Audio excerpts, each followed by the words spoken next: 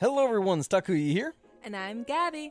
And we are the hosts of History of Everything, a podcast which you can probably guess by the name is, well, it's about everything. Do you want to know why people thought potatoes were evil and would give you syphilis?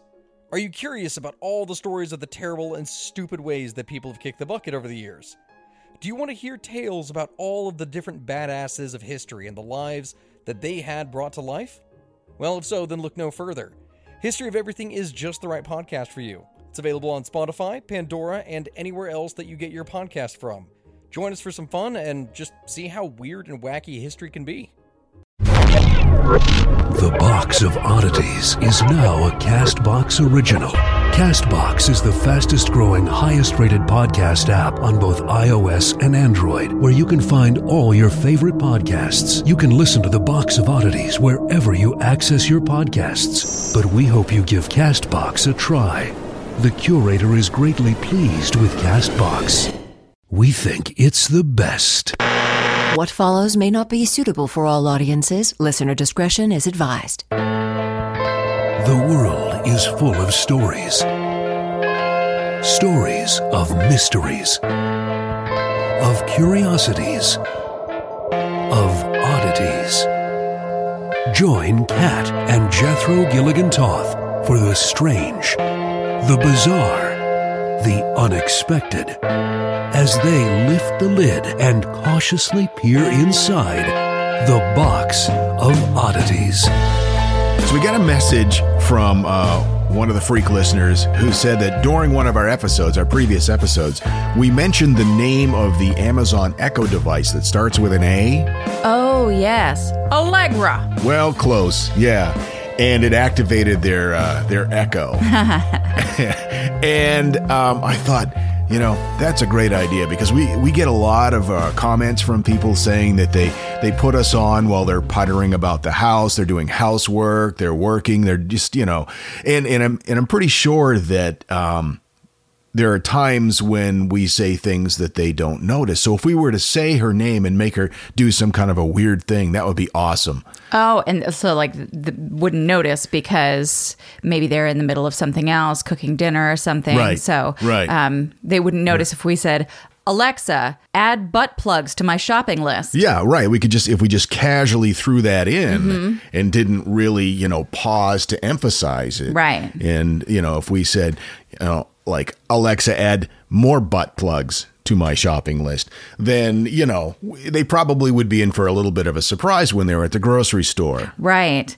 It would be even funnier if there were multiple items. Like, for instance, if we were to say something, I don't know, along the lines of, Alexa, add pork and whiskey to my shopping list. Yeah. And you see, as long as we just kept moving, a lot of that would probably get by people. Exactly. Until they were at the store. Excellent. Yeah. And perhaps, you know, she's at the store and she looks at it and it's her husband's list. That would be hilarious. I mean, we would never do that. No, we would never do anything like that. That's really childish. I love the Echo because I can do my shopping lists through it. And later on, I will look at the list. I'm looking at ours right now, for instance. Right. And for some reason, it took to about a month ago before the system updated so you couldn't add the same item more than once. So if I were to say, Alexa, add coffee to the shopping list, she would say, it appears you already have coffee on your shopping list. And by the way, you sound a lot like... Oh, thank you. And so you go, okay, yeah. But up until that point, our shopping list was just like a bizarre series of the words coffee, butter, and ass wipes. Alexa, add coffee, butter, and ass wipes to my shopping list. Yeah, no, but that would be wrong. That would be so wrong, and it would be really wrong. So anyway, you go first. What do you have? Oh, excellent. You know how we've talked about the kind of completion backwards principle on many occasions. Well, let's explain what that is. Well, you have a goal, and then you kind of build the efforts to it backwards. So yeah. the end result is where you start, and then you kind of build backwards. If you're writing a story and you have a great way for a story to end, and you don't have the rest of the story, you start with that, and then you build it backwards. Right. Or punchline first, setup second. And this is one of those cases. I found something and I was like, okay, I got to figure out a way to share this incredibleness. And so this is how we're going about that. Welcome to today's thing. Okay. All right. Let's start off by saying the largest land mammal today is the African elephant, weighing up to 10.4 tons with a shoulder height of up to 4 meters, which is like 13 feet. But the largest land mammal of all time may have also been a proboscidean. Its name was Palaexodon namadicus. Shama-lama-ding-dong. Yep. Which may have weighed up to 22 tons with a shoulder height of 17 feet. When did this fascinating creature stalk the earth? I will tell you about that. By the way, 22 tons, I had a hard time in my brain. You know how I have a hard time with measurements, and I couldn't quite make it work. So that's about as much as 13 average cars. How many grilled cheese sandwiches would that be? I didn't do that math. Okay. You need a grilled cheese calculator. So there are roughly a dozen species of mammoths and mastodons that ranged across the globe at different times in the last 25 million years. And the last of them died out, for the most part, at the end of the Pleistocene epoch, which marked the end of the last ice age. So fairly recently. In the overall picture. Absolutely. And the most famous of those is the woolly mammoth, which appeared on the scene relatively late. That was around 350,000 years ago. And it survived long enough to coexist with early humans in North America, Europe, and Asia. That whole story in itself, to me, is fascinating. The whole woolly mammoth extinction and how the flash freeze in Siberia happened so quickly. One of the woolly mammoths, and of course everybody's heard about or seen documentaries on the woolly mammoths and how they were preserved so perfectly. And probably you've seen pictures of them being dug up and thawed out and that sort of thing.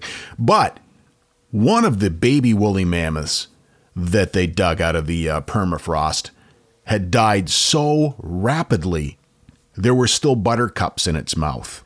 Which makes me so sad. I'm sorry. I can't. Frozen mid-chew. And the meat is so fresh that some of the indigenous peoples in the area would dig it up and eat it. Yeah. Yeah. There was a dinosaur special that we were watching a few months ago, and one of the little raptor guys broke his leg, and it was kind of like, the sad music came on, and they were like, and he wouldn't be able to hunt ever again. And I knew that, he was obviously going to waste away and not be able to feed himself. And, so obviously I'm just weeping. And you're like, honey, he died millions of years ago. And he was a cartoon. It doesn't matter. On that show. Anyway, the only areas that were not found to have been home to at least some of these species are Antarctica and Australia. All but 3 of the species are now extinct, leaving only the Asian elephant, the African savanna elephant, which is currently the world's largest land mammal, and the African forest elephant. Mm-hmm. And one of the things that I was reading today was talking about the chemical signatures that they found in fossilized teeth that revealed that at least one species of proboscidean, I hope I'm pronouncing that right, of an ancient elephant relative lived in an aquatic environment. So the teeth of that ancient animal, which belonged to a genus called Moeritherium, suggests that it ate freshwater plants and dwelled in swamps or river systems. Kind of like maybe like a manatee type thing. They think that they may have been more closely related to manatees, and that the early trunks that they had would have been used kind of like snorkels. Oh, wow. Moeritherium lived some 37 million years ago and didn't much resemble modern elephants. It was probably about the size of a tapir, which we saw in person for the first time ever. And I wept a little bit when we were in Ecuador. Yeah, we wanted to take one of those home. Oh my gosh, wasn't he amazing? Yeah, they look like giant guinea pigs. And no, that was a capybara. Oh, I want one of those too. The tapir was the one that you kept going, where's its head? Oh yeah, that one. But the scientists who did this study did caution against assuming that aquatic ancestry for modern elephants, or even suggesting that all proboscideans were aquatic was not a good idea. That branch could have been a separate branch of the tree that entirely led to the line of elephants. Okay. So proboscidea is a Greek word that means having a nose.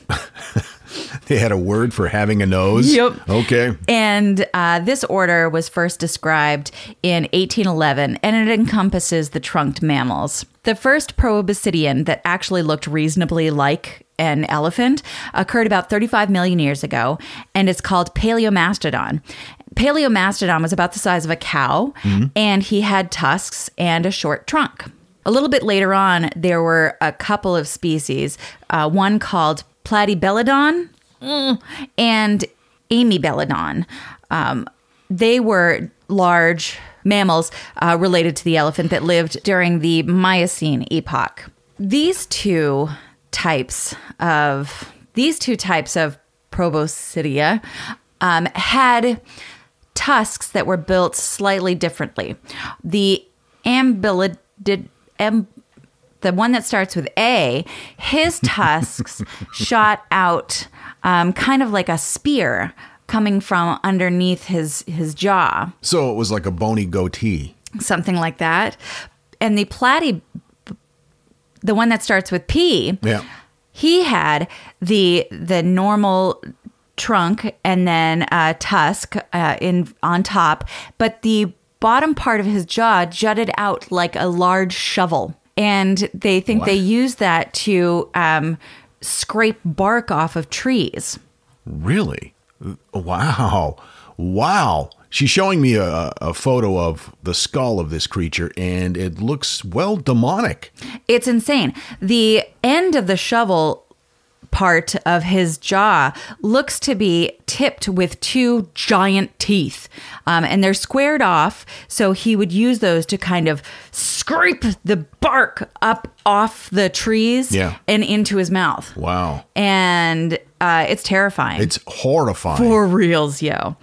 So there are several species that scientists are still a little unsure about how that tree worked, which branches led to modern day elephants and which kind of died off and were their own kind of deal. Some looked kind of like modern day elephants meets anteaters. Some looked like modern day elephants meet a fluffy blanket, you know, like the woolly mammoth. Oh, you know, okay. What was that? What was Big Bird's friend's name? Mr. Snuffleupagus. Exactly. Come on. But it's still uncertain about, I don't know how to say what I'm trying to say. But there are still some species that we don't know exactly where in that tree that they fall. And it may be because new research published in the Proceedings of the National Academy of Sciences show that ancient elephants were very much the product of inbreeding between species. So these ancient proboscideans, as long as they lived in the same time period, were cool with, you know, getting together and doing their thing. This was the thing that spurred this story. I found an article that I would absolutely suggest checking out and reading, and it was in Gizmodo. The article's called "Ancient Elephants and Mastodons Were Totally Down with Interspecies Boning." Okay. Now that's a headline that grabs you. So if you are interested in learning more about any of these incredible species, I would suggest Googling Ancient Elephant Timeline, which brings up some really incredible information, including that article that references the interspecies boning. I do want to mention that it was about the same time that the mammoth was coming into existence that the Asian elephant was as well. And the Asian elephant actually originated in Africa, and it's believed to have a stronger evolutionary tie to mammoths than it has with African elephants. Yeah, no, I had read that in a story where they were speculating how they could take recovered DNA from frozen woolly mammoths and, do the whole Jurassic Park thing. Right. Horrible idea. Right. Don't do it. Bring it back to life. And they said that they could, in theory, it could very easily be done because the Asian elephant is so closely related as far as the DNA goes. They could very easily. Right. And apparently they're cool with interspecies boning. Right. And now we know this. So the woolly mammoth was the last to emerge. That species developed about 400,000 years ago in East Asia, with some surviving in Russia until as recently as roughly 3,700 to 4,000 years ago. Wow. They were still in existence during the construction of the Great Pyramid of ancient Egypt. That puts it in perspective for me. That's incredible. It is, isn't it? Timelines are nuts. Maybe they used them to haul the big granite blocks to build the pyramid. Maybe we've solved the problem. Maybe we've finally answered the mystery on how they built the pyramids.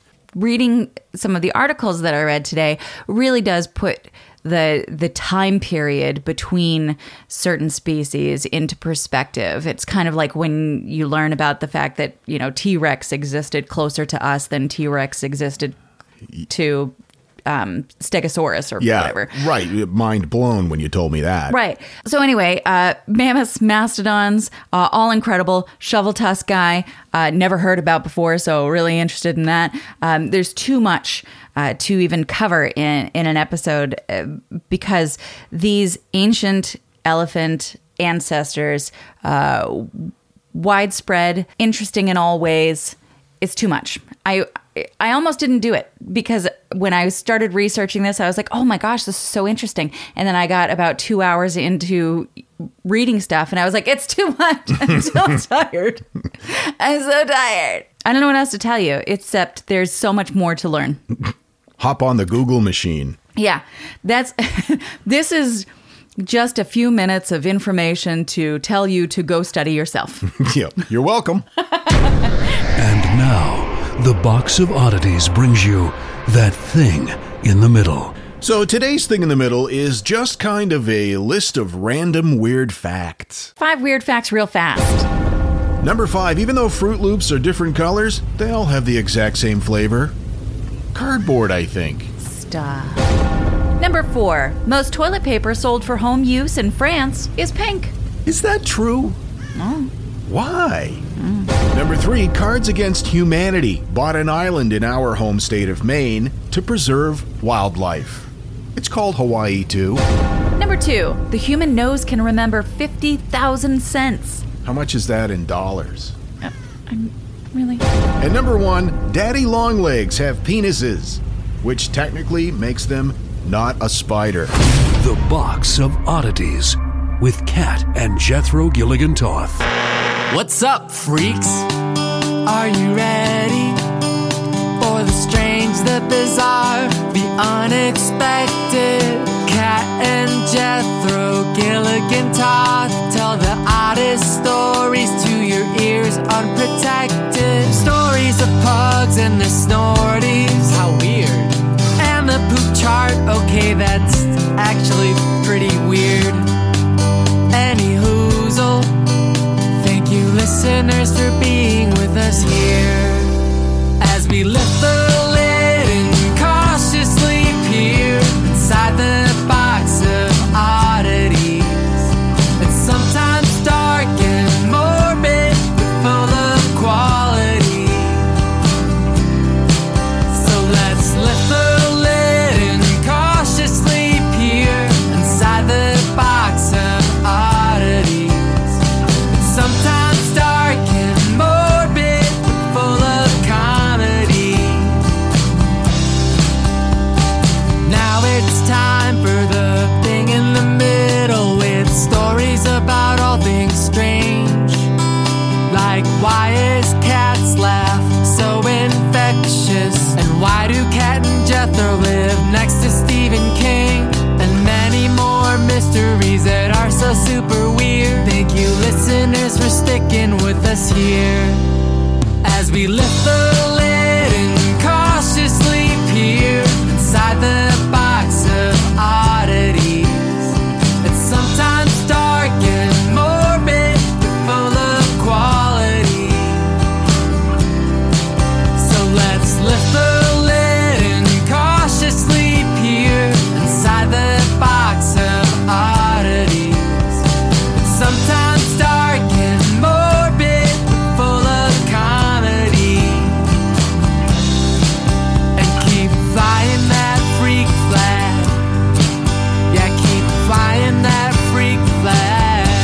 Songfinch sent that to us, and I love it, and it's stuck in my head. And the fact that it's now my ringtone probably doesn't help matters much. Probably not. Or me, for that matter. But I love it. It's so good. And that's the thing about Songfinch is they work with incredible artists to create real songs that you actually want to hear. Personalized songs that start at just $99 and are delivered within 7 days. So you still have time, if you hurry, to get one made for a special person in your life for the holiday season.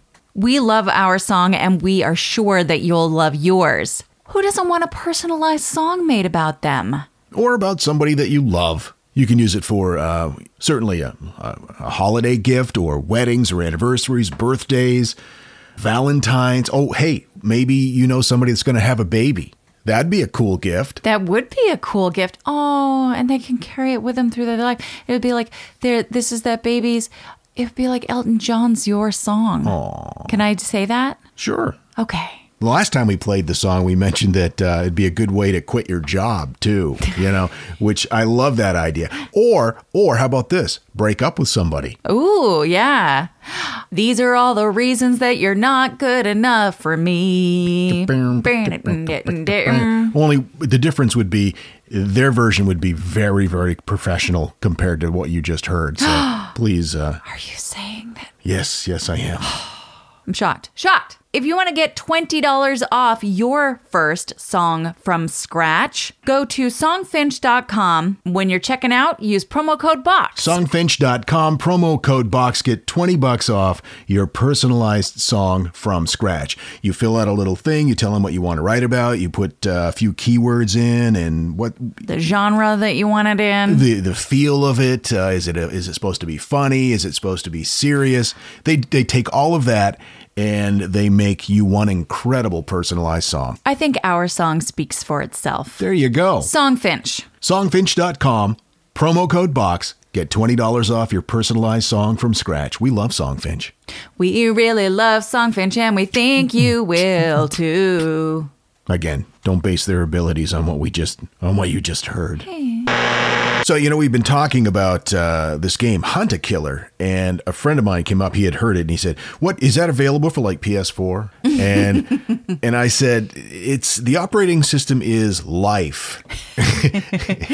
You play it in real time, in real life, and it's a heck of a lot of fun. And it's super addictive.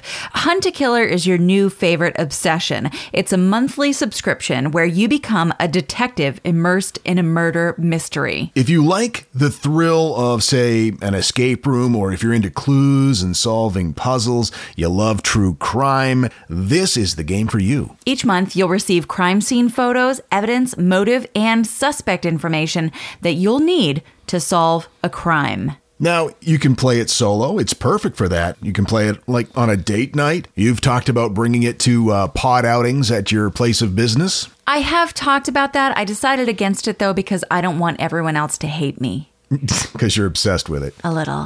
Well, it's understandable. You can even join an online community, though. You can work with other people who are at the same point in the story as you, and over 60,000 people have joined Hunt-A-Killer's online community. And they have over 1,000 5-star customer reviews. And right now, just for our listeners, you can go to huntakiller.com/box for 10% off your first box. But keep in mind, they only accept 200 members per day, so you've got to hurry to take advantage of this offer. It's exclusive and swanky. Ha ha ha. See if you have what it takes to get into the mind of a serial killer and solve the mystery. Go to huntakiller.com/box for 10% off your first box. That's huntakiller.com/box. It's like you're a character in a crime drama, except it's better acted. And you don't get stains on your pants. What? Oh, you said crime drama. I thought you just said crime. More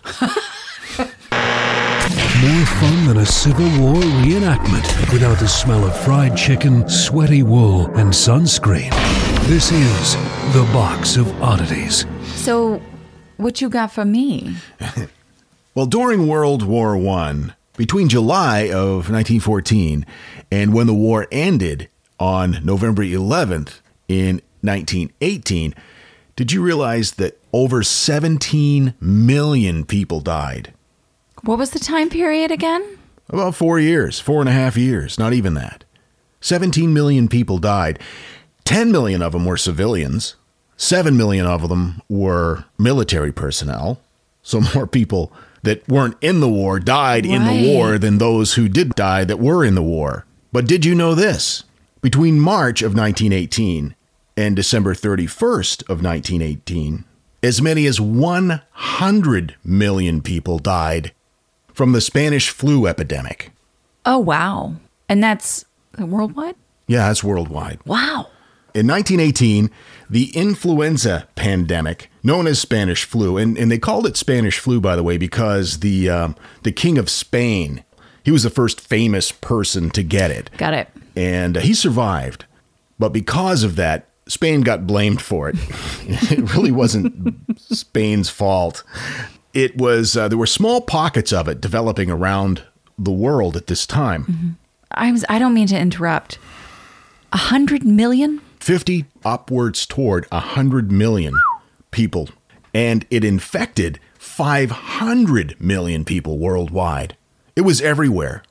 They were saying at one point during the peak of this that it's speculated that most people living on the earth at that point had signs of the virus in their nostrils. So even just breathing it, you were spreading it around. Oh, sure. Even if you were not presenting any kind of symptoms or signs of having the flu, everybody, they speculate, was a potential carrier.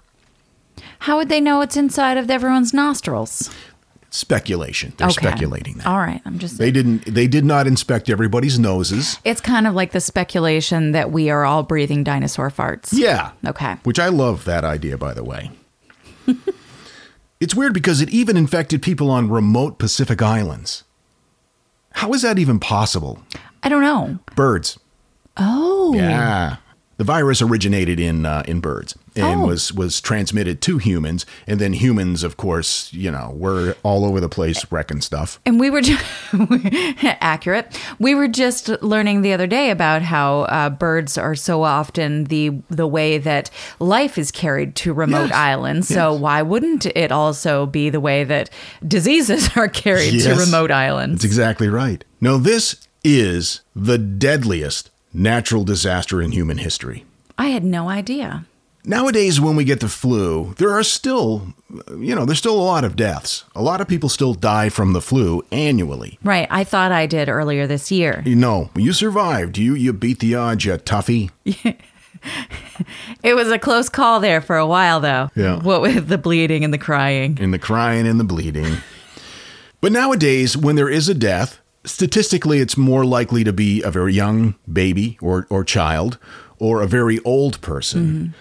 What made this a strange situation is the average death during the 1918 flu epidemic was about 27 years old. Between 20 and 36 was the demographic with the highest rate of flu death. Do they have any idea why that is? They speculate. Oh, the speculation again. Well, there aren't many people left that were there at the time. Because, by the way, it's 100 years exactly. Oh, wow. 100 years ago, exactly, this took place. They speculate that there had been similar flu strains, but not for a while, not for like 30 years or so. Mm-hmm. And so those who had it beforehand had built up a resistance to it. Yes. One group of researchers actually recovered the virus from the bodies of frozen victims. Why? I don't know. They found that transfection in animals caused a rapidly progressive respiratory failure and death due to an overreaction of the body's immune system. So it stimulated something to happen that caused the body's immune system to overreact and start to eat itself, I guess. Just kill you. That's insane. And I think it's really interesting how certain types of viruses or certain illnesses, diseases, what have you, can move between humans and animals and certain others can't. Why? What makes them different? I don't know. It was postulated that the strong immune reactions of young adults ravaged the body, whereas the weaker immune systems of children and middle-aged adults resulted in fewer deaths among those groups. And that, in combination with the fact that there was a similar strain of flu a generation before, which helped the older population withstand this onslaught. That's insane. It's crazy, isn't it? More recent investigations based mostly on original medical records from the period of the pandemic found that the viral infection itself was not more aggressive than any previous influenza, but that the special circumstances of the epidemic, because there was malnourishment, overcrowding, certainly at medical camps and hospitals, and poor hygiene at the time, as well as the war going on, that was the reason. It was like a perfect storm. It was.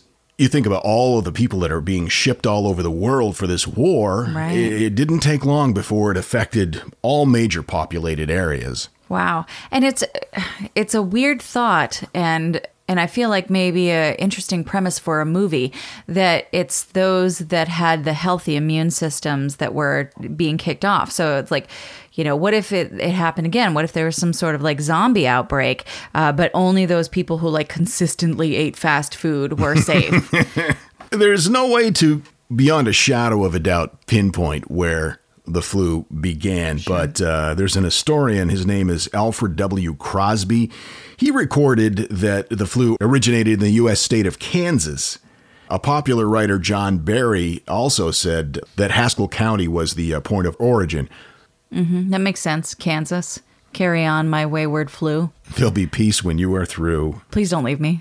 According to the book, The 1918 Spanish Flu Epidemic, the history and legacy of the world's deadliest influenza outbreak, which, by the way, we will put that link on our Goodreads page. One of the things that made it difficult to treat this particular flu outbreak was that there were a number of different strains of the illness all happening at the same time. And even the same strain of the flu produced different symptoms in different people.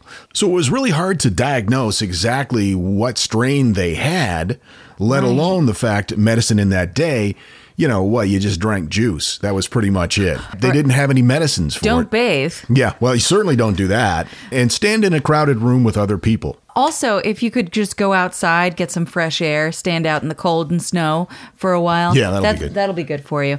And I think it's also important to mention that everyone was kind of unprepared for this epidemic because, as you know, nobody expects the Spanish influenza. I knew you were going there.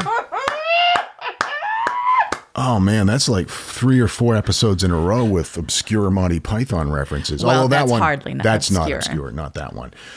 So the speculation is that it may have begun in Fort Riley.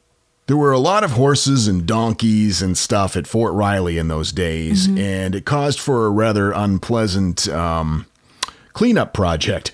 Manure would pile up for months, drying throughout the winter, and in the spring, they would burn it. So they ordered it burned on March 9th. A huge pile of dry dung was set ablaze. Just as a strong Kansas windstorm began, the smoke began to develop an acrid yellow cloud that covered the countryside, even blocking out the sun. It got so bad. Oh. It was literally a shitstorm. I also want to point out this is 2 episodes in a row where we've talked about thawing shit. That's going to be a sub-podcast that we do. A spin-off, the Thawed Shit Podcast. Soft shit in the springtime with Kat and Jethro. There was thought that the smoke was carrying the germs that caused the flu, but we know now that's not possible. What it did, though, they think, is damage the lungs of exposed residents in the area, making people in Kansas and certainly at Fort Riley more susceptible to getting it. So one day at Fort Riley, one of the cooks, of all people, reported to sickbay with a fever and a headache. He didn't feel well. By the end of the day, 400 other soldiers had reported with the same symptoms. Whoa.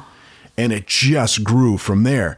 And so even though the burning of the manure didn't cause the flu directly, it weakened these people to the point where they got the flu, and then many of them were shipped out overseas. That's terrifying, and also a great reason to bring up that we should pay food service workers more so that they can take the day off when they're sick. Yeah. Of all people to get it first. Yeah. The guy who's touching your eggs. Yeah. You know? Thanks, Mary. As in typhoid. It started spreading pretty quickly between military camps in the U.S., and at that point, the jumping off point was when they all got on ships and went to Europe to fight World War I. But one doctor who, his whole name has been lost to history, his name was Roy something, in a letter to an acquaintance, and again, this is from that book that I just mentioned, he said, quote, Camp Devens is near Boston, has about 50,000 men, or did before this epidemic broke loose. It also has the base hospital for the Division of the Northeast. The epidemic started about 4 weeks ago and has developed so rapidly that the camp is demoralized and all ordinary work is held up till it has passed. All assemblages of soldiers taboo. These men start with what appears to be an attack of the grippe or influenza, and when brought to the hospital, they very rapidly develop more severe, vicious types of pneumonia, such as we've never seen. 2 hours after admission, they have the mahogany spots on their cheekbones. Ooh. And a few hours later, you can begin to see the cyanosis extending from their ears and spreading all over the face. It's only a matter of a few hours until death comes. It happens that fast. It is simply a struggle for air until they suffocate. It is horrible. One can stand to see 1 or 2 or 20 men die, but when you see these poor devils dropping like flies, it sort of gets on your nerves. We have an average of about 100 deaths per day at this camp alone, and it keeps going up. And this was early in the epidemic. It got so bad during the peak of the epidemic, they were having a hard time disposing of the bodies. Sure. And so they were digging mass graves and just piling them in and covering them up. And in one case, a rainstorm came after, washed it all out, and like dead guys are like floating all over the area in the rivers and stuff, carrying disease. Oh, Lordy.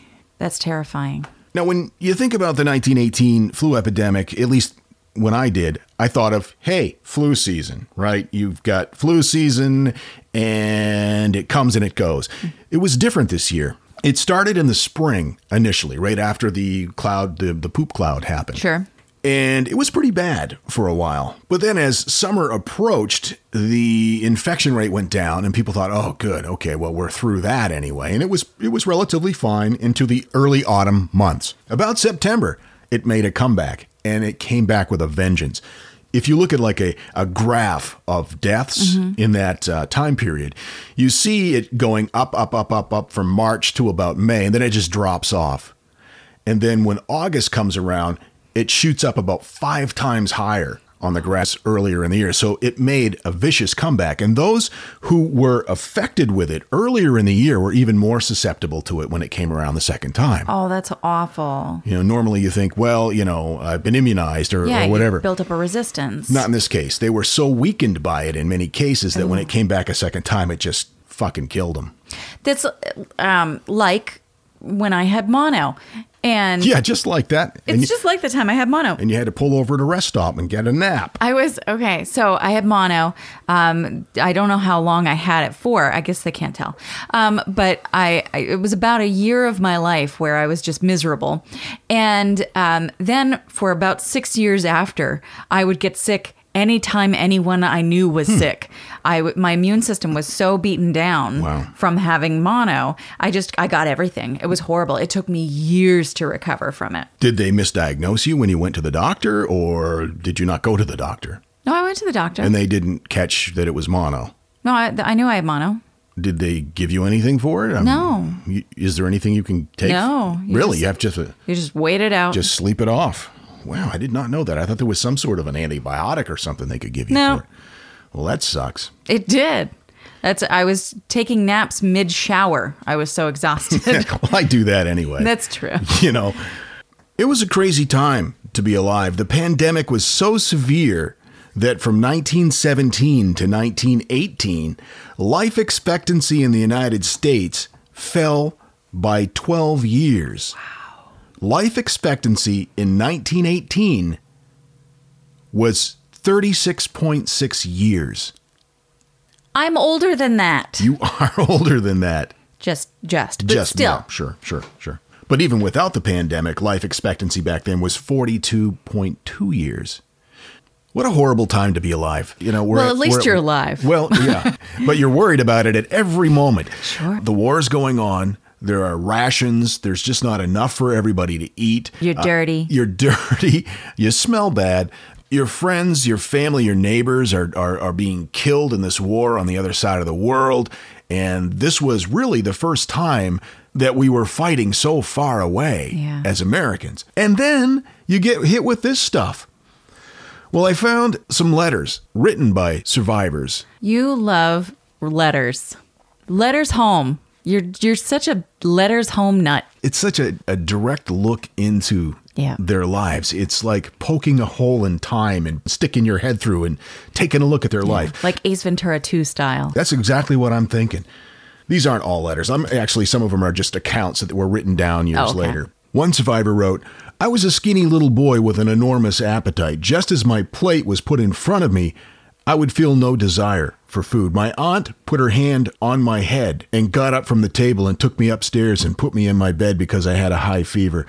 I think what happened was I slept and slept and slept and slept. I remember that time was a blur as I was lying in that little upstairs room. I would wake up and it would be daylight. I'd wake up again. It would be night. And it might be dark the next time I woke up. I had no sense of day or night. I felt sick and hollow inside." And this was a time where, there was no air conditioning. There was no heating other than wood fires. Right. Must have been just an awful time to be that sick. And when you don't know about the illness and you don't know how you get it and you don't know what your child being sick means, I would be tempted to be like, all right, get out. Yeah. I'm not getting this. Get your shoes. We're at Grandma's. Bye. He goes on to say, "My only knowledge of what was going on was from conversations I'd hear on the telephone, which I could hear because my room was near the head of the stairs. And I heard my aunt say, 'Will, oh no.' And then, 'Well, if you want me to.'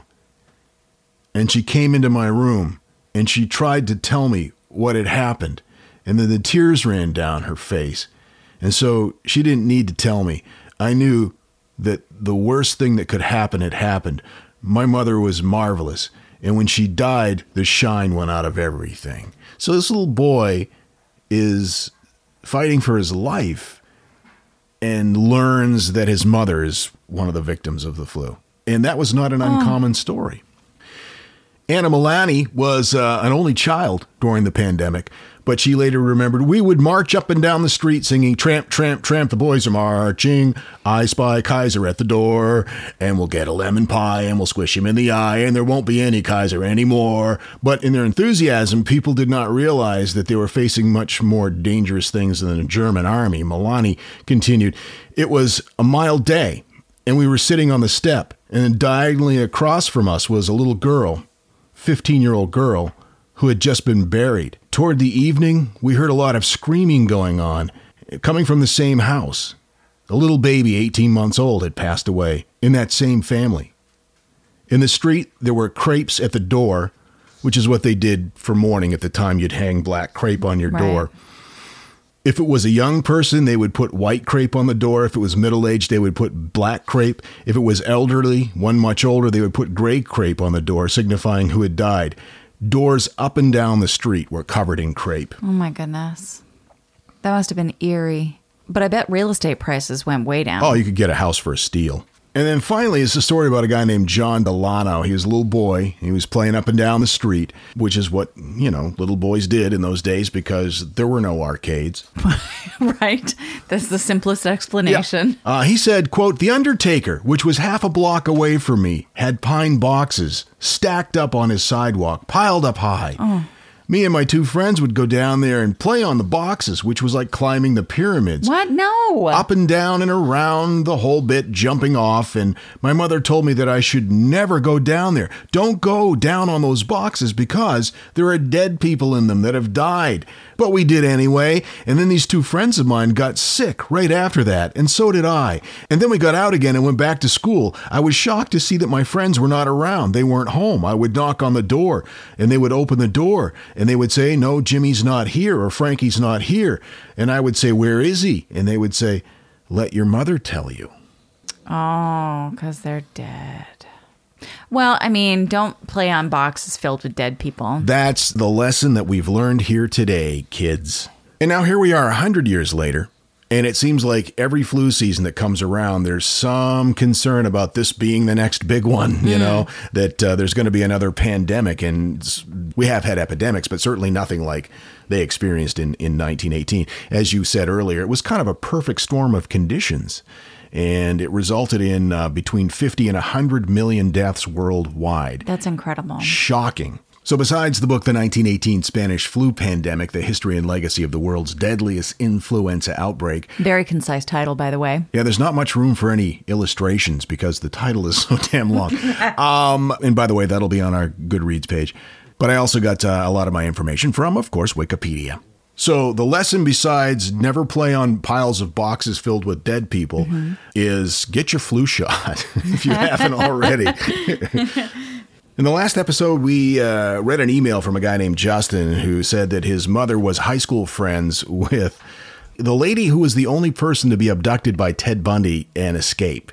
Absolutely incredible. An amazing story. He wrote back with some more details. He said, I actually just spoke to Mom, and she said she hasn't spoken with Carol for a long time, so I think buying her dinner is not in my future. We had said, yeah, you should. She's a cool lady. You got to hang out with her.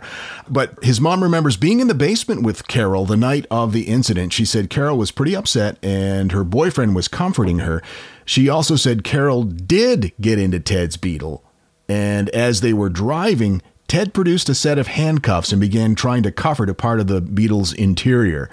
She managed to get out of the bug and ran to a car behind her in traffic for help. What a beast. That's amazing. And it does not at all even a little bit surprise me that night when Carol and Justin's mom were hanging out, they were in a basement. Because for some reason in the 70s, all teenagers hung out in basements. Yeah, and we called them rumpus rooms. The passing of the rumpus room. That sounds painful. Yeah, that'll give you a hemorrhoid.